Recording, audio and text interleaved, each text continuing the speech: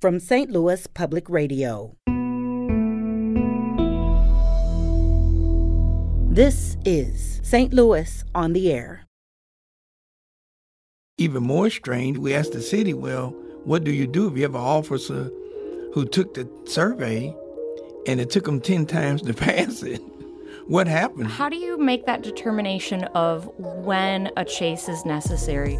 In the state of Washington, they just fixed this. They cannot pursue a vehicle unless they witness it leaving the scene of a crime or unless somebody calls an immediate threat or harm to somebody. That's it. I'm Emily Woodbury.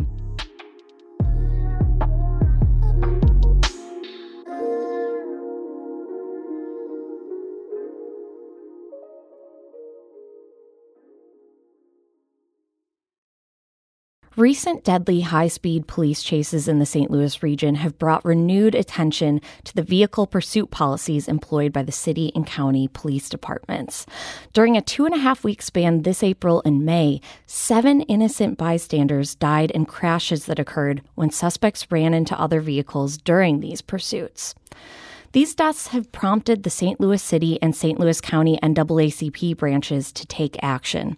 And here with me now to discuss is St. Louis City's NAACP President Adolphus Pruitt. Mr. Pruitt, thank you so much for coming in today. Thanks for having me. It's a very important conversation. So you and St. Louis County NAACP President John Bowman have met with the chiefs of both police departments in the city and the county to discuss their pursuit policies. What did you learn? What was most striking to you about what you learned? Well, we learned that both had the same philosophy and their policies are roughly the same. What we did learn were two significant, I think, differences. So in the city, every police officer on a monthly basis does an electronic survey to test their knowledge of the pursuit policy. And if they don't pass it, they have to keep taking it until they pass. In the county, you learn their pursuit policy during your initial training when you become a police officer. After that, the only time you get any additional training or on the policy is when the policy changed. So in one department, they're at least testing them on a monthly basis to ensure that they understand the policy and have retained it. And in the county, there's no testing, there's no follow-up. And even more strange, we asked the city, well, what do you do if you have an officer who took the survey and it took them 10 times to pass it? What happens? Do you track that? What do you do with the data? And we haven't gotten an answer yet to that question. And even with this training, this renewal of the policies, you're calling for these policies to be changed. Why, and what would you like to see in place? Yeah, and yes, we calling for some changes, but the one reason we want to make sure that the retention of the policy is that the police officer who is on the street and decided to do a chase, that he's following the policy, he's retained the policy and is following it. But what we want to see, some of the changes we are looking for at this stage of the game has more to do with one, that the police department has within their policy or within their management system the ability to track and make sure that officers are adhering to the policy. That's number one. Number two is that those items or those things that we deem to be minor offenses should not result in a police chase. There was a study done by the Justice Department some time ago, which basically said 90% of the chases started with either a stolen car, some sort of traffic violation or expired license plate, some sort of minor offense that had they stopped the person, they would have wrote them a citation. But it led to a chase, and that chase led to somebody being harmed. So we want to narrow that window in which they can justify doing the chase. And a lot of the reason you're starting this work is because the families of these victims have come to you and said, listen, these petty offenses are not worth the life of my family member.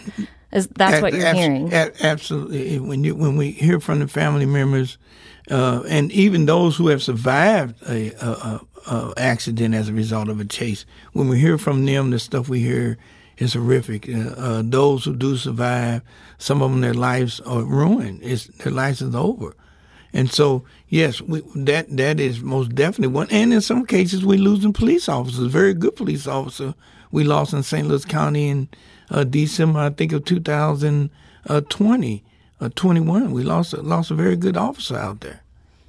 So one of the things I thought was interesting was that you found that they're using those spike strips to stop a chase. But you've actually found that departments that are using GPS DART systems, like the St. Anne Police Department, that this could be a better technology for actually apprehending. Absolutely. And I'm glad you mentioned, because St. Anne Police Department, the chief was quoted years ago that, hey, we would chase you till your wheels fall off. So that scared the heck out of us. But they've advanced and they're using that sort of technology. There's a technology called digital siren that's being used in Mobile, Alabama, and a couple of other places, where if the police decide that they're going to start a pursuit, they hit a button and it sends just like an Amber Alert out to every phone within a mile radius, alerting them that, hey, there's a high-speed chase about to take place or it's taking place. Be on the lookout. And so it's technology like that and those advances that we want the department to incorporate, and those are some of the things we will be asking for.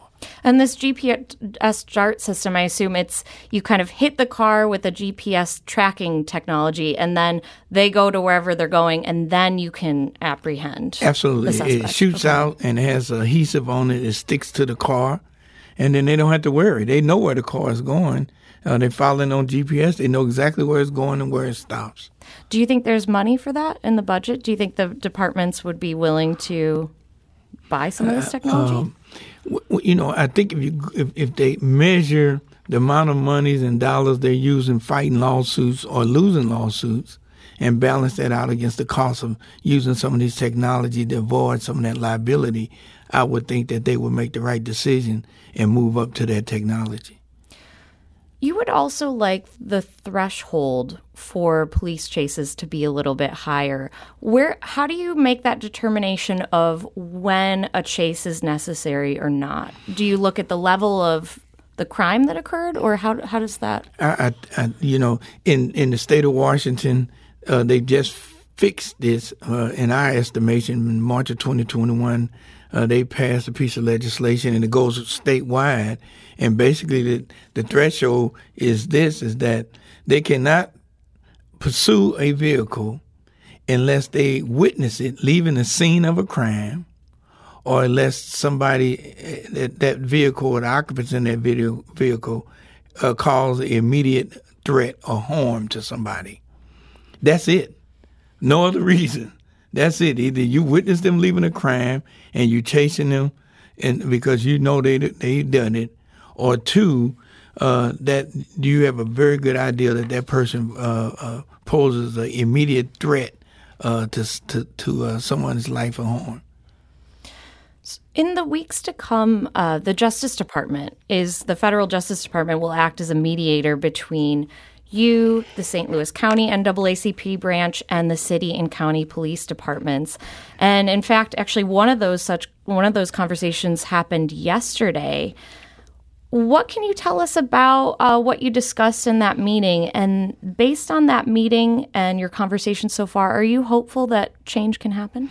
Yes. Our conversations yesterday with the Justice Department, it was a very good meeting, long meeting, but very good meeting. And the outcome of that meeting, we were able to narrow down 6 specific areas that we think would be a part of a mediation agreement that the Justice Department would present to the police department in the very near future. We were very enlightened with the way that the Justice Department responded to the issues that we brought up. They felt that we didn't put anything on the table that was not realistic and that the departments could not adopt and do.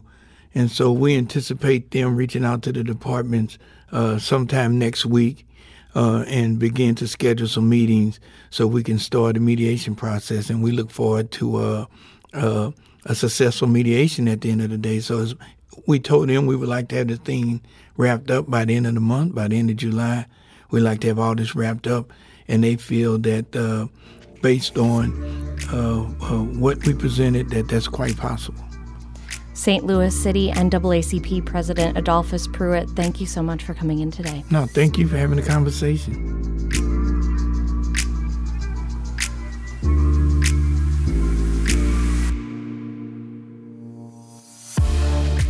This episode was produced by Avery Rogers. Audio engineering by Aaron Dorr. This podcast was mixed and edited by Aaron. Our executive producer is Alex Hoyer. St. Louis on the Air is a production of St. Louis Public Radio. Understanding starts here. Our podcast proudly supports St. Louis artists by using music from Life Creative Group. Do you find yourself regularly listening to episodes of St. Louis on the Air? Suggest us to a friend you think might enjoy our conversations. And leave us a review and rating on Apple Podcasts on the App Store. It's the simplest way to help people discover our show. Thanks. St. Louis Public Radio is a member-supported service of the University of Missouri St. Louis.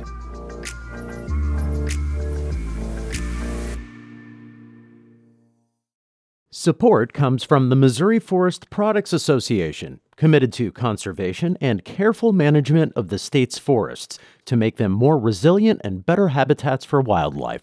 ChooseWood.com.